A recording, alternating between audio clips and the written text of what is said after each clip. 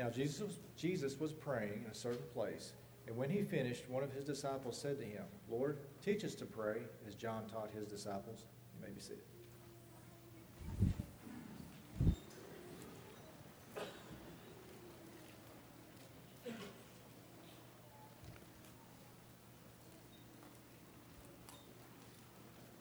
Good morning. It's good to be together this morning. Appreciate the time that we've been able to spend in worship together. President Calvin Coolidge, whenever he was serving as president, invited some people from his hometown to come and eat dinner with him at the White House. Of course, they accepted that invitation, but they quickly realized that they weren't quite sure how to act. They weren't sure the etiquette of going to the White House and sitting down and eating a meal with the president. So before they got there, they decided that their best policy would be to just do what the president did. Do what Calvin Coolidge does, and we're going to be okay. That was their frame of mind. So they went into the White House that night. They sat down at the table with the president, and the president ordered a small cup of coffee on a saucer. So each person, every single one of them, one by one around the table, ordered a small cup of coffee on a saucer. Then President Coolidge reached for a little bit of milk and a little bit of sugar. He added it to his coffee and stirred it up, mixed it in with a spoon. One by one, once again, they went around the table, getting a little bit of coffee, getting a little bit of sugar, mixing it into their coffee. They were just sure what his next step was going to be. They were sure that the president's next step was going to be to pick up the cup, put it up to his mouth, and take a drink from it. That's what anybody would think. But that's not what he did. He took the little saucer with the cup on top of it. He sat it down next to his chair, and he called for the cat. They abandoned their policy there. They didn't take their glasses and put it down on the ground and called for the cat. Even the ones who didn't like coffee choked it down in that moment. These individuals who came to eat dinner with the president decided that their best policy was to imitate the president. In a similar way, as Christians, our best policy, in fact, our only policy, is to imitate Jesus, to be like Christ. In everything that we do, every single day that we live, it should be our goal to become more like Jesus. Every single day that we live, it should be our goal to be better transformed into His image. It should be our goal to better reflect Him in the things we say, the things we do, and even in the things that we think. That's what Scripture tells us to do. In Ephesians chapter 4 and verse number 15, Paul says that we are to grow up in every way into Him who is the head, into Christ. Notice that Paul doesn't say that we are to grow up to be like Jesus in some ways. He doesn't say that we are to grow up to be like Jesus in the majority of ways. He says we are to grow up to be like Jesus in every single way. Our lives should be stories of constant and consistent growth where we are constantly becoming more like our Savior, so that when people see us, they don't see us. Instead, they see our Lord Jesus. If that's the case, if that's true, if it is our goal to become like Jesus and to grow up into Him in every way, then there are a lot of different areas that we could explore this morning when it comes to being like Christ. This morning, as we study together, I want us to think about an area that we all have experience with. This is an area in which we are to imitate Christ that we talk about a lot. You hear about it a lot in sermons. You hear a lot about it in Bible classes. Maybe even talk about it in your homes. But I think if we're honest with ourselves, it's something that we could all do a better job with. This morning, I want us to consider how we can better imitate Jesus in prayer. Let's stand beside the apostles in Luke chapter 11 and verse 1. This morning, let's make the same request that they made from our scripture reading. Lord, teach us to pray. How can we become more like Jesus whenever it comes to prayer? How can we better model Jesus' prayer life in our prayer lives? This morning, let's consider Jesus' example. Let's consider Jesus' prayer life. And as we think about His example, as we think about His prayer life, let's think about how we can become more like Him. Number one, Jesus, when we look at His prayer life, He prayed reverently. Jesus recognized who He was talking to in prayer, and as a result, prayed respectfully. If you go to what we oftentimes call the high priestly prayer of Jesus, in John the 17th chapter, He's praying just a few hours before His suffering. He's praying just a few hours, the night before His crucifixion. We're going to circle back to this prayer in just a moment, but for now, I want you to notice how Jesus addresses God, how Jesus refers to God throughout this prayer. The first is in John chapter 17 and verse 11. Jesus identifies God about midway through that verse as the Holy Father. Jesus recognizes that He's praying to His Father who is holy. Jesus recognizes that God is set apart from His creation. He recognizes that God, His Father, is exalted over His creation. Jesus recognizes that there's nobody and there's nothing like God. There's nothing comparable to Him. He is in a class, He is in a league all by Himself. He recognizes God as the Holy Father. But then if you skip down just a few verses to John 17 and verse 25, He also recognizes God as the righteous Father. In God's character, in God's action, in God's nature, He is completely and perfectly righteous. God always does what is right as opposed to doing what is wrong. God always does what is righteous as opposed to doing what is wicked.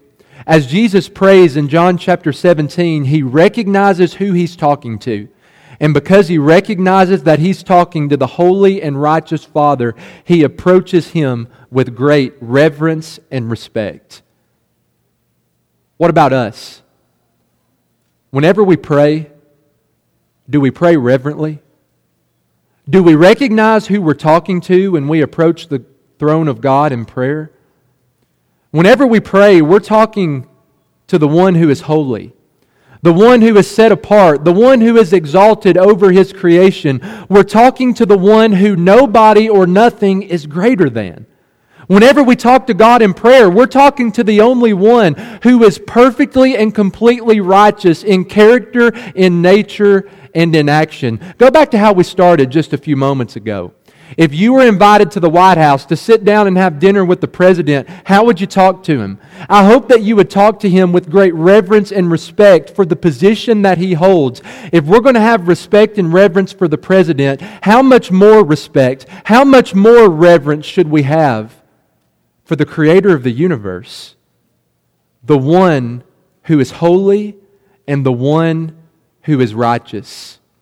Number one, Jesus prayed reverently, and if we're going to follow in His example, we are going to do that as well. Number two, Jesus prayed intimately. I think those are two ideas that we need to carry in a very careful balance. Yes, Jesus prayed reverently and He prayed respectfully, but He also prayed in a very intimate way. If we step into the Garden of Gethsemane with Jesus in Mark chapter 14 and verse number 36, again, He's just a few hours from His death. This is the night before His crucifixion, and you see the prayer that He utters to God. He says, Abba, Father, all things are possible for You. Remove this cup from me, yet not what I will, but what You will. In just a few seconds, we're going to circle back to this prayer. But for now, notice how Jesus begins this prayer. What's the very first word that He uses? It's the word Abba. You know what the word Abba means? It's an Aramaic term that translates as Father, but it's a term that carries with it a great amount of intimacy. If we were to think about it in our day, I realize that this is not an exact parallel, but if we were to think about it in our day, some people would use the formal term father to refer to their fathers, but then others might use the more intimate, the more informal term daddy or dad. That's the term that Jesus is using here when He uses the word Abba. It's a term that carries with it great intimacy. In fact, it carries such a high level of intimacy with it that Jews wouldn't use it to refer to God. They wouldn't use it whenever they prayed to God because they viewed it as being irreverent. They viewed it as being disrespectful. Jesus knows what He's about to go through. Jesus knows that He's about to suffer. He knows He's about to be beaten. He knows that He's about to be hung on a cross. He knows that He's about to bear the weight of the sin of the world on His shoulders. And so when He prays to God, He prays based on the personal and intimate relationship that He had with God. We see that in the term Abba. Jesus prayed intimately. What about us? Sometimes it might be tempting to put up barriers, to put up walls whenever we pray. Sometimes we might try to hide certain situations in our lives from God. We might try to hide some feelings and emotions that we have whenever we pray, as if that's even possible. As if it's even possible to hide feelings and emotions and situations from an all-knowing and omniscient God. Whenever we pray, we certainly need to be respectful. But I think sometimes we can be so stoic whenever we talk to God in prayer. If we're going to imitate the example of Jesus, then we are going to pray not only with great reverence and respect, but also with great intimacy. We recognize that God is not just holy, but He's the one who loves us. Not only is He righteous, but He's the one who desires us. He's the one who has pursued us. He's the one who wants us to spend time in conversation with Him. And so when we pray, following Jesus' example, we're going to pray reverently and respectfully, no doubt about it. But our prayers are also going to carry great intimacy. Number 3, Jesus prayed submissively. If we step back into the garden in Mark 14 and verse 36, we see how Jesus began His prayer just a moment ago. Now notice how He ends it. He ends it with the phrase, "Yet not what I will, but what you will." Jesus makes His request to God. Jesus talks to God about what He wants. He says, "Let this cup pass from me." God, I know that all things are possible for you, and I also know what I'm about to go through. He knew the suffering and pain and difficulty that He was about to go through. He says, let's find another way. I know that this cup of suffering is sitting in front of me, God. I'm asking you, I'm begging you to remove this cup out of my path. Jesus makes His request. But He makes His request with an attitude of submission. God, this is what I want, but I realize my life is not about what I want, it's about what you want.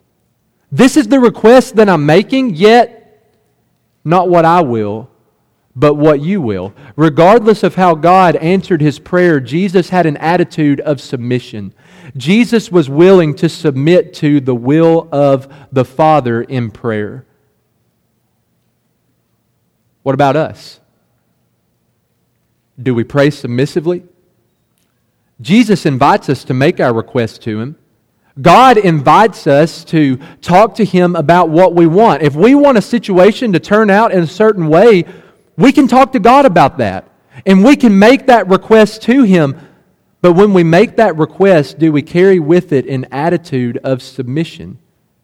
God, this is what I want. And here's this situation in my life, and here's what I want the outcome to be. But God, I want you to know, I realize my life is not about what I want, but it's about what you want. This is the request that I'm making, God, but I recognize you're greater than I am.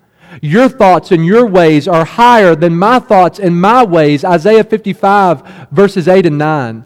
And so I'm willing to submit to you, yet not what I will, but what you will be done. Whenever we pray to God, whenever we make requests to God, we have to be willing to submit to His will over our own. We have to trust that He knows better than we do, and as a result, to pray submissively. Number 4, Jesus prayed thankfully. When you go to John chapter 11 and verse number 41, Jesus is standing before the tomb of his friend Lazarus, who at this point has been dead for 4 days. And in John 11:41, as they removed the stone, He lifted up His eyes to heaven and He prayed, Father, I, what? Thank You that You have heard me. Jesus is going to raise Lazarus from the dead. We know how that story ends up in John chapter 11. But before anything happens, before the resurrection even takes place, as they're removing the stone from in front of the place where He was buried, Jesus says, Father, I thank You. I thank You for listening to me, hearing what I say. Jesus prays that out loud so that the crowd will hear it. When the crowd hears Jesus thanking God for listening to him and granting his request, when the resurrection happens, they're going to recognize that Jesus is something special. Jesus is the one whom God has sent. Jesus is the Christ, the Messiah who they have been longing for, the Messiah who they have been waiting for. But before anything even happens, Jesus looks up to God and says, I thank You for listening to my request. Jesus prayed thankfully. What about us? Maybe sometimes our prayers can become a little bit unbalanced. Maybe sometimes in prayer we spend a lot of time asking for what we want, and we spend a lot of time making requests. God, here's what I want You to do. Here's what I want You to act. And there's certainly nothing wrong with that, but a question we need to think about is how much time do we spend thanking God?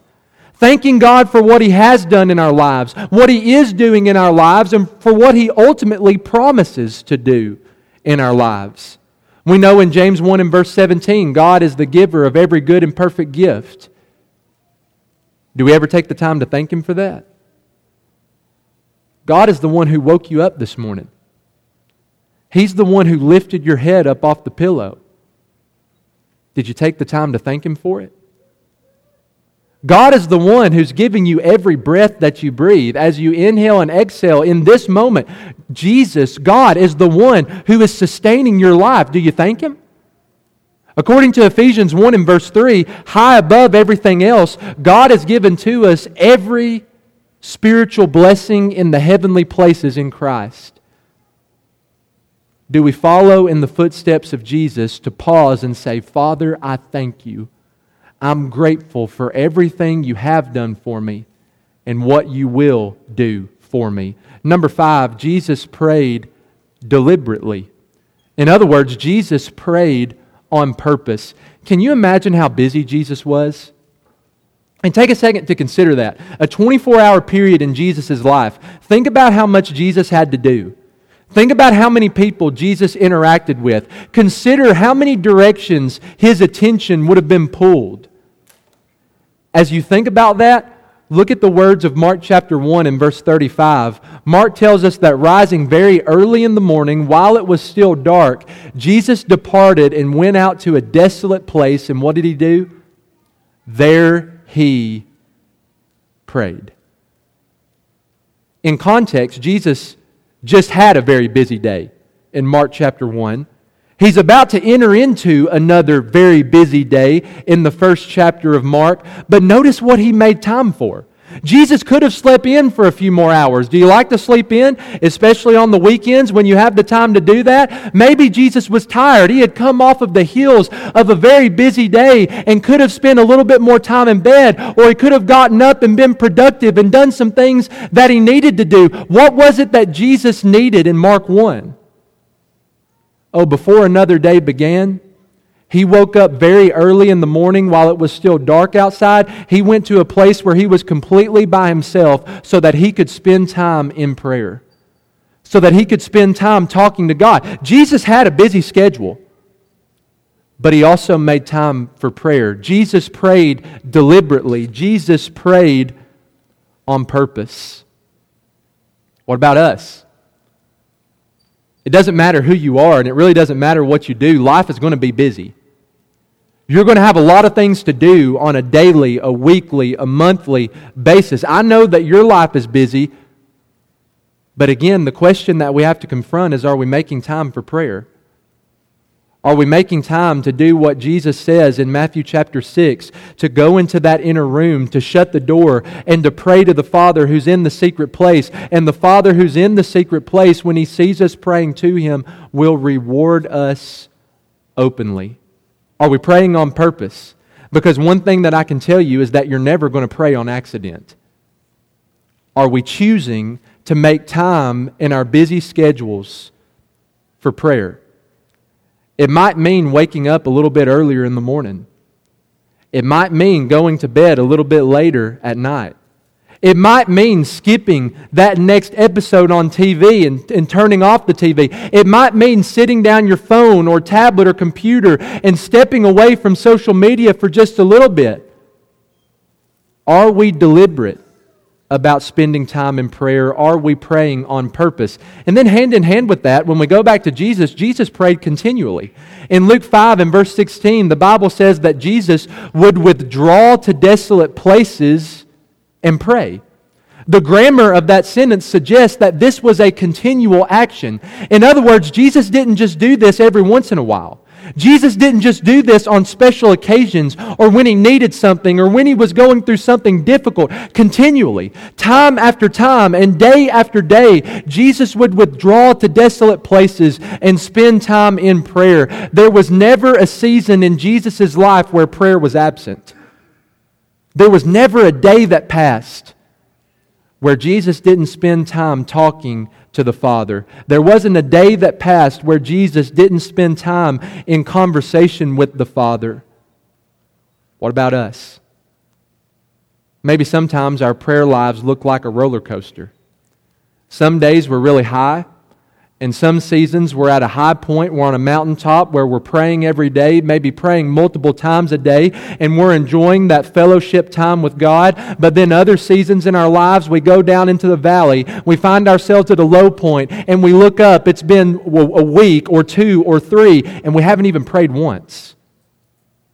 If we're going to follow the example of Jesus, we're going to pray continually. Not just when things are bad, not just whenever we want something, not just every once in a while or on special occasions. If we're going to follow the example of Jesus, then there's not going to be a season in our lives where prayer is not important to us. There's not going to be a day that goes by where we don't have conversations with God. Prayer was important to Jesus, and it should be so important to us. Number 7, Jesus prayed persistently. If we step back into the Garden of Gethsemane for just a moment with Jesus, again, just a few hours before His crucifixion, Luke 22 and verse 44 says that being in agony, He prayed more earnestly. Like we've said, Jesus knew what He was about to go through, and it caused Him to feel inward pain. The text says that He was in agony. That's a very strong term. Jesus was agonizing over the suffering and the difficulty that He was about to go through. Yet what did He do? As He felt agony, the text says He prayed more earnestly. He prayed persistently. In fact, in the Garden of Gethsemane, Jesus presents the same prayer verbatim, word for word, not once, not twice, but 3 different times. The example of Jesus teaches us to pray persistently. Maybe sometimes we have a one and done mentality. I'm going to ask God for this one time. I'm going to make this request one time, maybe 2 times. And if God doesn't respond, if I don't get what I want, I'm never going to ask for it again. It's a one and done mentality. The example of Jesus stands opposed to that. The example of Jesus invites us to be persistent in prayer. Jesus' example teaches us that it doesn't bother God to hear the same thanksgiving time after time. It doesn't make God angry. It doesn't displease God for us to present the same request to Him day after day after day. In fact, Jesus encourages us to do that. He encourages us in Luke chapter 18 and verse 1 to be people who always pray and never lose heart. Sometimes we flip-flop that, don't we? Sometimes we never pray and we always lose heart. We sometimes pray and we always lose heart. Jesus teaches us through both His teaching and His example that we are to be people who always pray and never lose heart, to pray persistently. Number 8, Jesus prayed lovingly. If we go back to that high priestly prayer of Jesus, it can be divided into 3 different parts. The first part, in the first 5 verses of John 17, Jesus prays for Himself. If you were about to go through what Jesus was about to go through in John 17, wouldn't you spend some time praying for yourself? That just makes sense. But what I want you to notice in this prayer, that is the minority. That is the shortest part, the shortest division of the prayer where He prays for Himself. He continues on in chapter 17, verses 6 through 19, to pray for His apostles who are going to carry on His mission in the world. Then He prays for all believers, verses 20 through 26. He prays for us, those who believe on Him through the apostles' word, that we will be one, that we will be united just as Jesus and the Father are one. If I was about to go through the suffering that Jesus was about to go through in John 17, I might spend that entire prayer talking about myself, what I'm about to go through. Jesus certainly talked about Himself, but He also used prayer as a tool to benefit others. He lovingly prayed not just for Himself, but also for His apostles and even for us who are here today. Jesus didn't use prayer selfishly. Instead, He used prayer to benefit other people. Jesus prayed lovingly. What about us? Sometimes prayers can become selfish. You think about the prayers that you've prayed over the last little while. Do you exclusively use the words I, my, me, mine? Oh, there's nothing wrong with using those words. There's nothing wrong with praying for yourself. But if we're going to follow the example of Jesus, we're not just going to pray for ourselves, we're going to pray for other people. We're going to lovingly use prayer as a tool, not just to benefit us, but to benefit those who we know in our lives, those who are struggling, those who are going through difficulty, those who don't know the Lord. It's powerful to think about. You're approaching the throne of God, not just presenting your name or your situation, but you're approaching the throne of God out of love in your heart to present other people's names, to present other people's situations. Prayer is not to be used purely for selfish reasons. Prayer is to be used as a tool, according to Jesus' example, to benefit others. Number 9, Jesus prayed preemptively. He prayed in preparation for big decisions. That's what Jesus is doing in Luke 6, 12 through 17. He's about to make a really big decision. Out of all of those who have decided to follow Him, Jesus is hand-selecting 12 who are going to be His apostles. 12 men who are going to follow Him wherever He goes. 12 men who He's going to train over the next 3 years. 12 men who are going to go out into the world after He ascends to the right hand of the Father to carry on His message and to spread His mission. What did Jesus do before He made that big decision? Luke chapter 6 and verse 12, in these days He went out to the mountain to pray. And He continued all night in prayer to God. As Jesus has a really big decision to make, He spends time in prayer. In fact, spends the entire night talking to God about that certain decision. What about us? When we have big decisions to make, where do we turn? Oftentimes we turn to people who we trust and we spend time talking to them.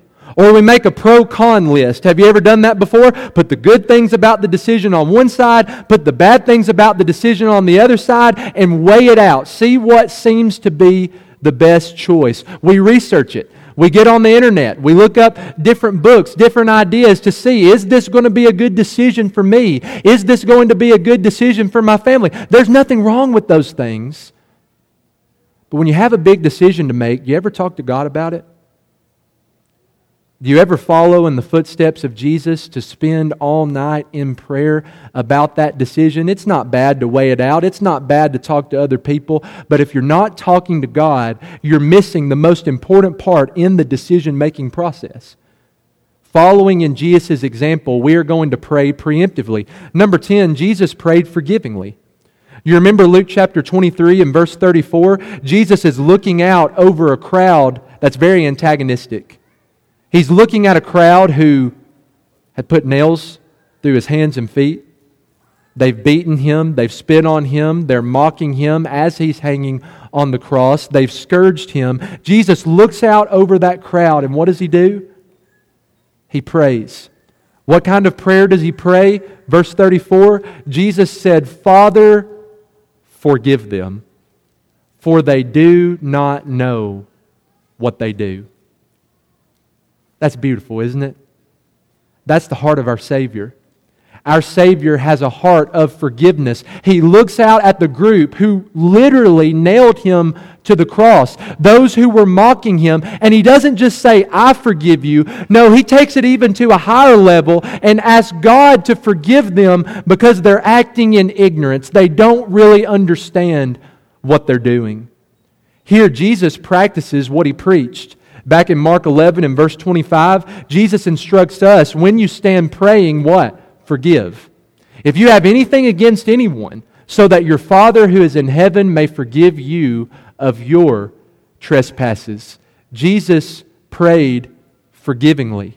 And we should follow His example in that. How hypocritical is it to approach God asking Him to forgive the wrong things that we've done if we're not willing to forgive other people for the wrong things that they have done? In fact, Jesus tells us if we're not willing to pray forgivingly, then God's not going to be willing to forgive us. And then finally, number 11. You ever heard an 11-point sermon before? Well, now you have. Point number 11, Jesus prayed faithfully.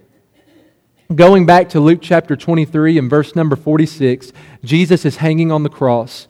And in this specific verse, He is breathing His very last breath. What did He do with that last breath?